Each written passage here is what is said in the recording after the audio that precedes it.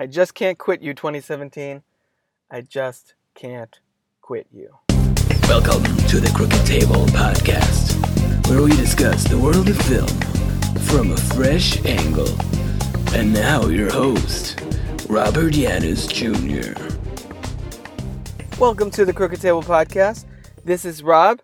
On this episode, we're breaking the promise of our previous episode. That's right, we're continuing our epic farewell to 2017 by delving into the first of two parts detailing some of my favorite films of the year. That being said, this episode is going to discuss some of the movies that barely missed out on my top 10, but that I couldn't help but give some love. Of course, there are a bunch of films I still haven't caught up with as of this recording. Call Me By Your Name, The Shape of Water, Darkest Hour, Good Time, Wind River, Personal Shopper, I, Tonya, The Post, and Molly's Game, to name a few, that I'm still working through. So I reserve the right to amend this list going forward, or at least the top 10 in the future.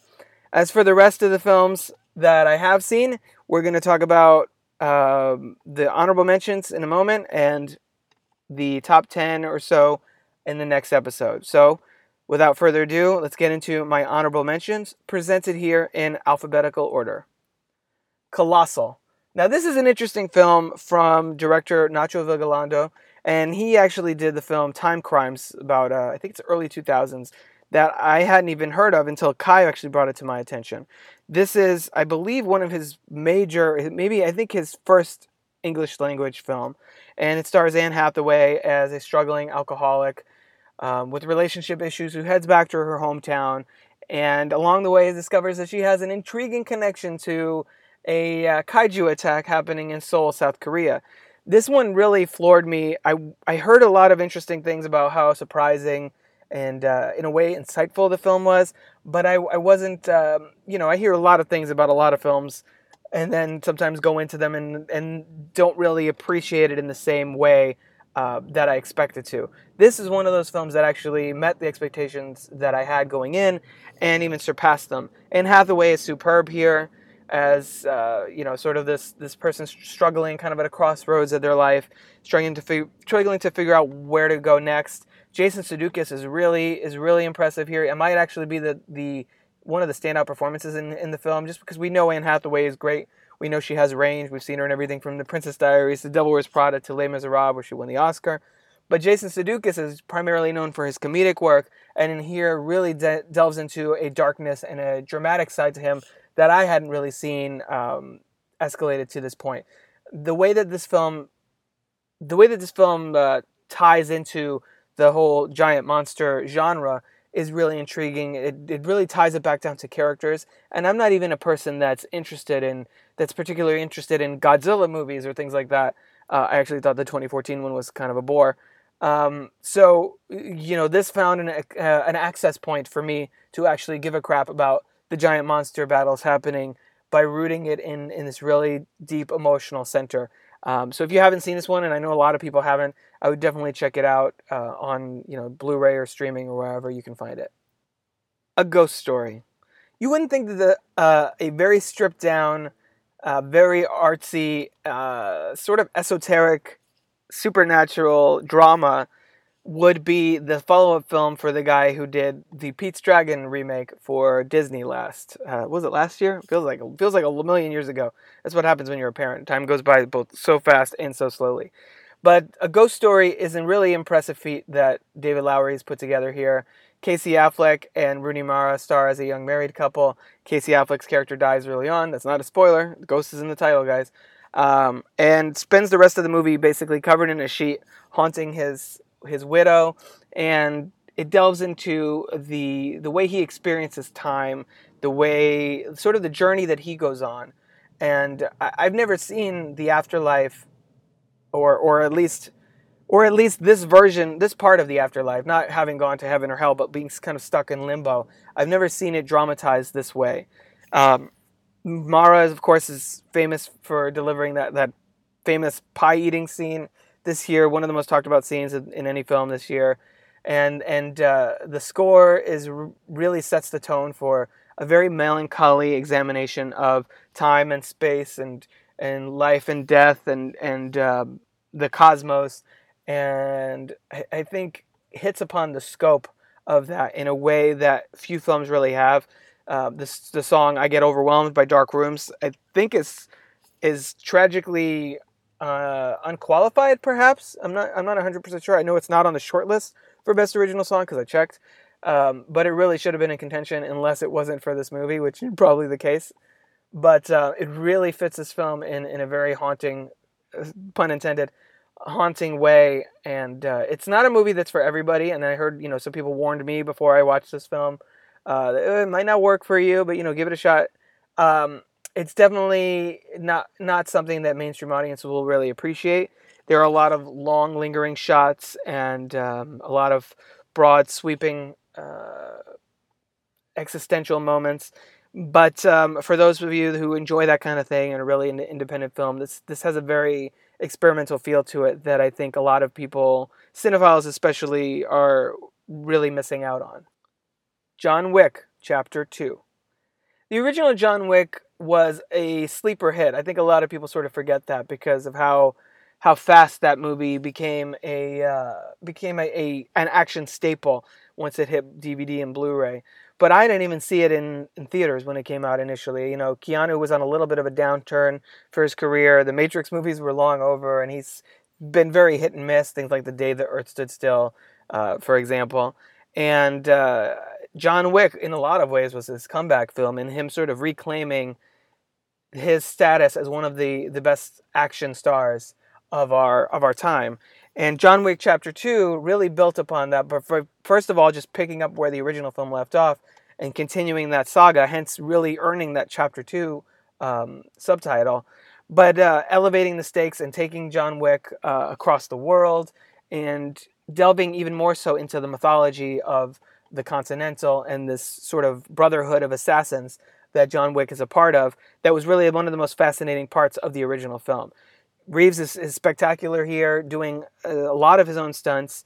The camera work is top notch, as good if not better than the first film, and it really left me hanging for a third movie. I saw this with my dad and Freddie, and afterwards we were both all sitting there, jaws open, waiting for Chapter 3. And that's not the sign of a great sequel to up the stakes, to develop the character and the plot and the mythology, and key you up for a hell of a trilogy capper, then I don't know what is. A lot of people have really, when I've asked this on Twitter, what is the strongest American action film franchise going today, a lot of people tend to point to the Fast and Furious, but for me, those movies have kind of lost gas, again, pun intended, after that last one, which was kind of a snooze and a bit of a downturn for the franchise after Fast and Furious, or I guess Furious 7.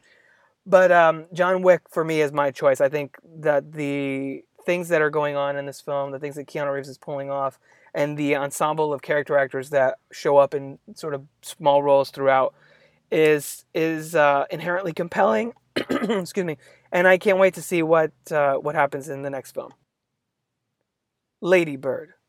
I talked about this one a little bit last week, but just getting into it a little bit more. This is, of course, director and writer Greta Gerwig's directorial solo debut, starring Saoirse Ronan as a young teenager named Lady Bird, who is really trying to find her way, find her place in the world, as we all do when we all hit adolescence.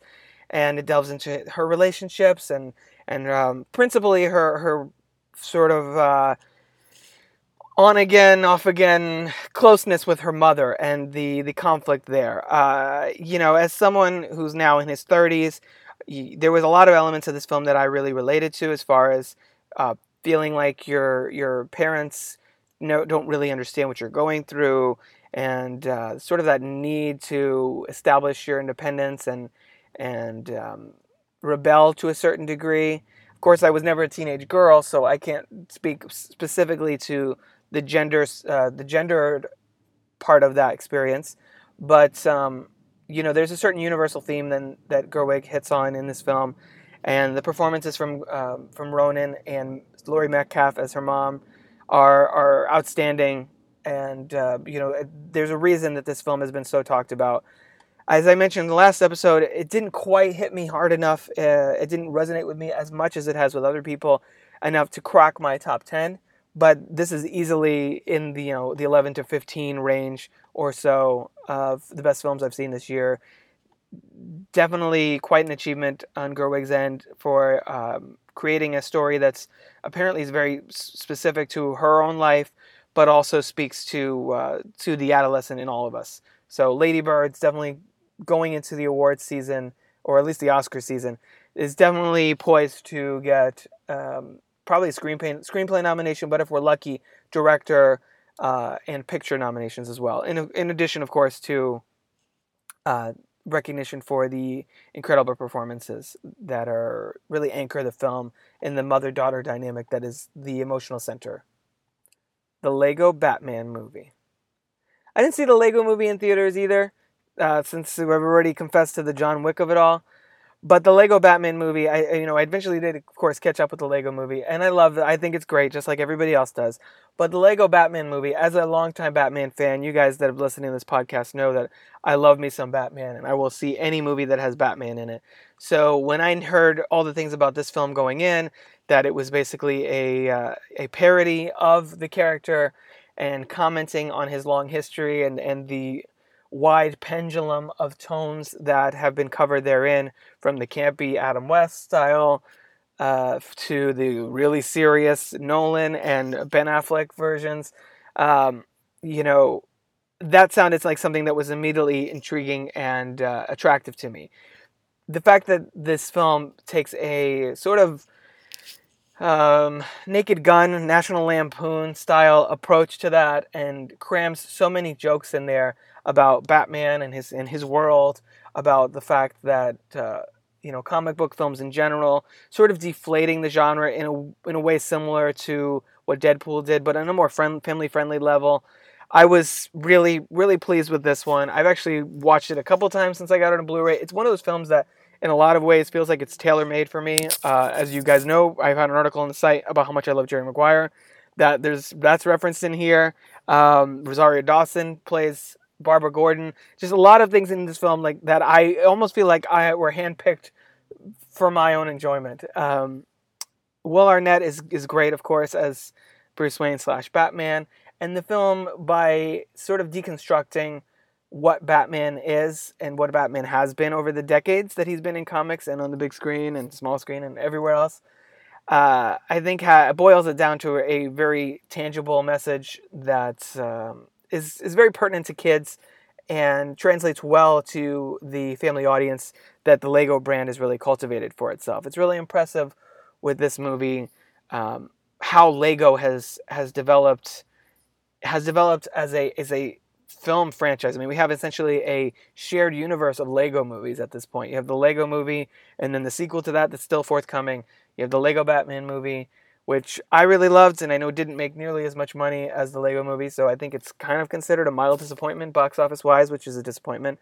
And then the Lego Ninjago movie, which I also saw this year, and which was okay, but nowhere near worthy of the Lego Batman movie or its predecessor. So, Lego Batman movie, not necessarily the best comic book movie to come out this year, but it's at least it's better than Justice League. So it has that going for it, and it's a hell of a good time, and one that I definitely look forward to rewatching with my kids over and over again in the years to come. Spider-Man: Homecoming. I reviewed this one for WeGotThisCovered.com, and I gave it 4 out of 5. I more or less stand by that. It's maybe on a little bit of the lower part of the 4 now that I've seen it a couple times. But this is a really strong reboot for the character. We haven't seen Spider-Man on the big screen in this successful a manner since 2004 when Tobey Maguire was in Spider-Man 2. And I think that while the film does feel bogged down by all the Marvel Cinematic Universe references, Tom Holland really nails the tone of what Peter Parker should be, that he's supposed to be, precocious but also timid, brave but also insecure. And I think that the film makes a real effort to ingratiate him into the world of Iron Man and the Avengers. And by the end of the film, it's easy to see how he would slip right into Infinity War in a few months. Michael Keaton is, of course, great as the Vulture. And, no spoilers, but the one twist that really makes his character pop and gives him the opportunity to take over a scene essentially. And all the effects in this, the effects in here are fine. I think the action scenes are not that great, but the whole John Hughes style approach to Spider-Man, I think, is just another example of how Marvel Studios, in this case in conjunction with Sony, how Marvel Studios has found a way to create its own little niche by having its different heroes and have it sort of different subgenres, with Guardians in this big space operas, and Ant-Man, and it's like a little heist movie, and Captain America is like a historical war epic, at least the first one. And this is clearly the teen dramedy of the MCU. So I'm excited to see what the future holds for Peter Parker, for this version of Peter Parker. Hopefully with a lot less Iron Man, or none if he's see what happens in Infinity War. And if you want a little bit more of Spider-Man goodness from me, I guess you can check out the previous episodes that I've done on this film, as well as the post that I just posted on the website. A product review of a projector that was sent to me, and I actually used Spider-Man Homecoming as my test film because Kai hadn't seen it before. So there you go, Spider-Man Homecoming. It's nice to have Spidey, back in Marvel's hands where he belongs. Thor Ragnarok. Swear to God, not trying to stick in the MCU, but they just had a really strong year, and this year altogether was really amazing for comic book films. All of them watchable on some level or another, of at least of the big Marvel and DC. As you guys know, I even moderately enjoyed Justice League. So Thor Ragnarok, I was hoping going into this, I was a moderate fan of Thor: The Dark World. It's fine. It's one of my least favorite MCU entries, and I'm actually a sort of a defender of the original Thor movie. But I had high hopes going into this one that director Taika Waititi, who did Hunt for the Wilderpeople, which I really enjoyed, What We Do in the Shadows, which I really enjoyed, and Boy and Eagle vs. Shark. He's done a bunch of smaller movies. This is his big moment to prove himself as a blockbuster director, and he knocked it out of the park by taking Thor and by removing all the self-seriousness and sort of dour tone that the Thor films traditionally have, and injecting sort of a off-the-wall space opera, Flash Gordon style romp. I think having Jeff Goldblum in your film really helps. He brought this franchise to life in a way that Kenneth Branagh and Alan Taylor, nobody else has really done to date. It's funny how for Iron Man, the first film is the strongest. For Captain America, I'd say the second film arguably is the strongest. And then for Thor, it's his third film. This one is the best Thor we've seen so far. It lets Chris Hemsworth be funny. It kind of takes the piss out of Tom Hiddleston in a way that he needed after his last few appearances as Loki, that the character was due for. It gives us the Planet Hulk movie that fans have been asking for forever. We have an amazing new female MCU character in Tessa Thompson's Valkyrie. I already mentioned Jeff Goldblum. There's so much great stuff going on in here. And if Marvel holds to their trilogy rule, that it seems like each character or a property within the MCU has been getting a trilogy of films, and that's it. Then this should be the last Thor film. And if they're going to go out, they went out with an incredible bang that really makes you wish that they had done this approach to the character much earlier. 3 Billboards Outside Ebbing, Missouri.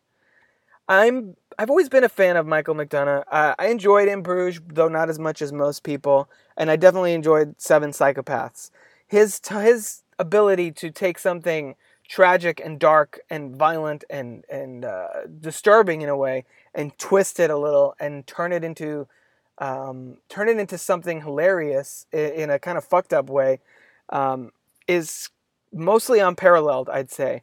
And 3 Billboards Outside Ebbing, Missouri just feels like all of those emotions, all that skill that he's sort of honed with the previous two films. And I know he has a sort of a history of playwriting and that kind of thing. It really seems amped up in this film. You have Frances McDormand, of course, as the mom of a murdered and raped, I guess she's a teenage girl. It's unclear. I think she's a teenager, early 20s, whose on a quest for vengeance, takes out 3 billboards, sort of calling out the sheriff of the local town. I talked, like Lady Bird, I talked about this on the last episode a little bit. Frances McDormand's performance here is incredible. Probably one of the best that she's done since Fargo, winning the Oscar there. Woody Harrelson is strong here. Woody Harrelson's usually strong. I've heard a lot of Oscar buzz for Woody Harrelson. I don't know if I quite would go that far for him. But Sam Rockwell steals this movie in a lot of ways. I think Sam Rockwell has been one of the most underrated actors for years, and I think he's definitely due for at least an Oscar nomination with this one. I know a lot of people have issues with his character and the sort of direction that his arc takes him, especially in the latter half of the movie. I think it's a lot more complex than some people are seeing it as. I think that the film doesn't really necessarily give you easy answers. Everyone has several shades of gray, not 50, but several shades of gray with their actions, and the people you root for do terrible things that sort of challenge your allegiance to them, and you find sort of you're shifting. The protagonist of the film sort of shifts from moment to moment in a way, as far as whose side you're on and who you sort of want to succeed in any given moment. And I think that sort of moving target of morality is exactly what the film is trying to get at. And I think that some of the critics that are looking at it in too much of a polarized way, might have difficulty with that. And I could totally understand that read. I didn't personally have that experience with it. I thought that the film was living basically in that gray area and trying to expound upon it in an interesting and fascinating character-driven way. So for me, this was a really strong film. Didn't quite make my top 10, but it was, like Lady Bird, probably in the 11 to 15 range. Really strong performances across the board. The writing is really strong, even though sometimes, it's a little bit too on the nose. That kind of takes away from it for me a little bit. I feel like at moments it might have a little bit too much going on, but still has a shit ton to offer. Martin McDonagh's fierce screenwriting and directing really comes through here, and the performances, if for nothing else, the performances alone are worth watching. 3 Billboards Outside Ebbing, Missouri. War for the Planet of the Apes. I really loved Dawn of the Planet of the Apes, the previous film. I liked Rise, the first one of this rebooted franchise, but I loved Dawn. War for me is maybe a step below its predecessor. Dawn was essentially like up there with Whiplash as one of my favorite films of 2014. And I think director Matt Reeves, returning from Dawn here, crafts a really strong conclusion to this, I guess, it's really more of a reboot than a prequel, trilogy of Apes films. I've gone back, and I mentioned on the podcast before, I've gone back and tried to watch some of the older Planet of the Apes movies, and War for the Planet of the Apes is clearly among the best. To me, it takes this character of Caesar, played by Andy Serkis, who really, this guy deserves a fucking Oscar already. At least a nomination, something, a special achievement award, something, because he has developed this character into one of the richest, and I use this in air quotes because where this movie takes him is, again, like 3 Billboards, into some little bit of moral gray area. Hero, one of the most compelling heroes we've had in films of this nature in years. I think that the effects are top-notch, possibly even stronger than in Dawn, but it's really the character of Caesar and how this film puts you into his headspace. There's a lot of nice follow-through and Easter eggs with the classic franchise. There's a very entertaining new character played by Steve Zahn, a bad ape that I'm sure you've heard about. And I think he brings a lot to this film and gives it a dose of levity, which otherwise it kind of lacks across the board. And it's just impressive to me how this film satisfyingly brings Caesar's arc to a close. Do you want to hear more of my thoughts with Freddie about how the conclusion probably could have been a little more improved and a little more of a mind-blown type of moment? You can listen to our episode in the podcast for War for the Planet of the Apes. We had a really in-depth conversation about it. I liked it more than Freddie, and I think initially I gave it a 4.5. It's dropped slightly as I've had time to think about it to a 4, but it's still a really strong movie. And if this is the last Planet of the Apes movie we get in this rebooted franchise, I think they ended it at the perfect place.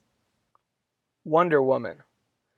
Last but of course not least, we have the Amazon princess herself, Wonder Woman, in here. This film, I mentioned it on a previous episode.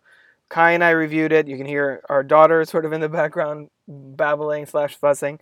But more specifically, in the summer 2017 wrap-up episode, I basically declared Wonder Woman as the film of the summer.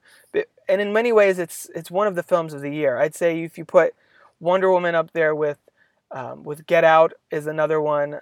There's these certain films this year that really typify the political environment, the social movement, and everything that's been going on in the news in real life. I feel like Wonder Woman is very much of its time, and for a character that hasn't appeared on the big screen in her own solo movie in ever since the 70-something years that she's been around, I think director Patty Jenkins really justified why Wonder Woman should be talked about as much as Batman, as much as Spider-Man, as much as Iron Man and Superman, all the characters that have man in their name. I think Wonder Woman hits a lot of the right marks in telling an origin story that we've never seen before on the big screen. And Gal Gadot brings just the right level of strength and vulnerability and compassion to this character, really creating a film that, I can see.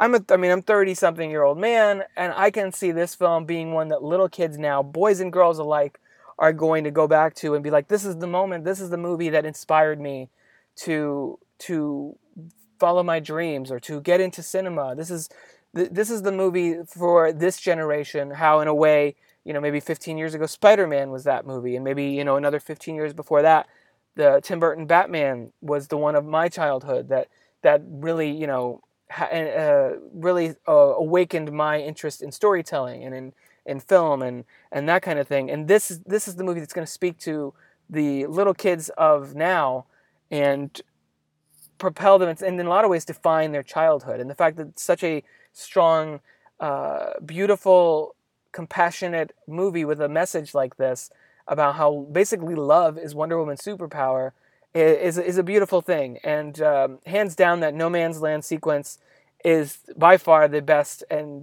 probably most powerful and most memorable scene from any film that I've seen this year, and with good reason, because it really speaks to right now the divide that we're experiencing in our country in so many different ways.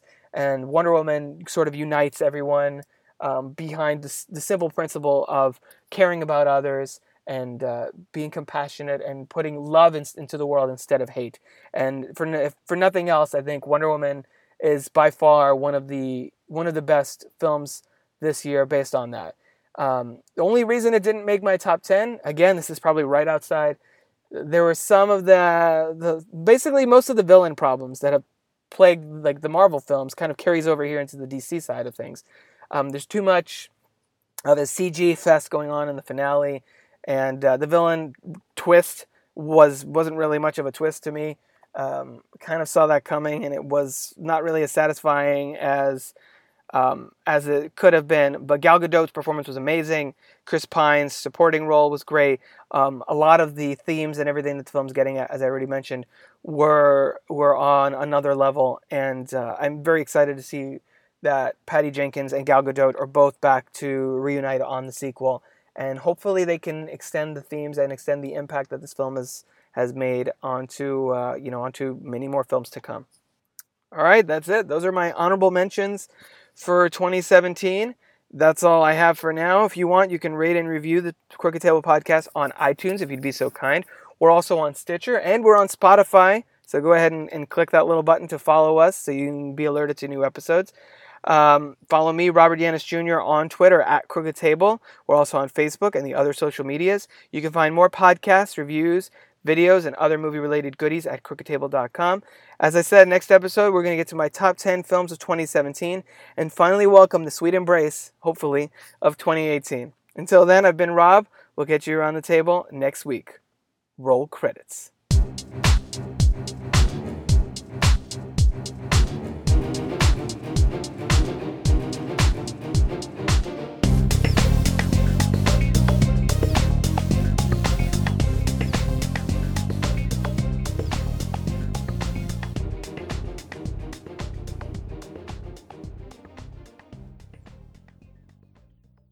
This has been a production of CrookedTable.com.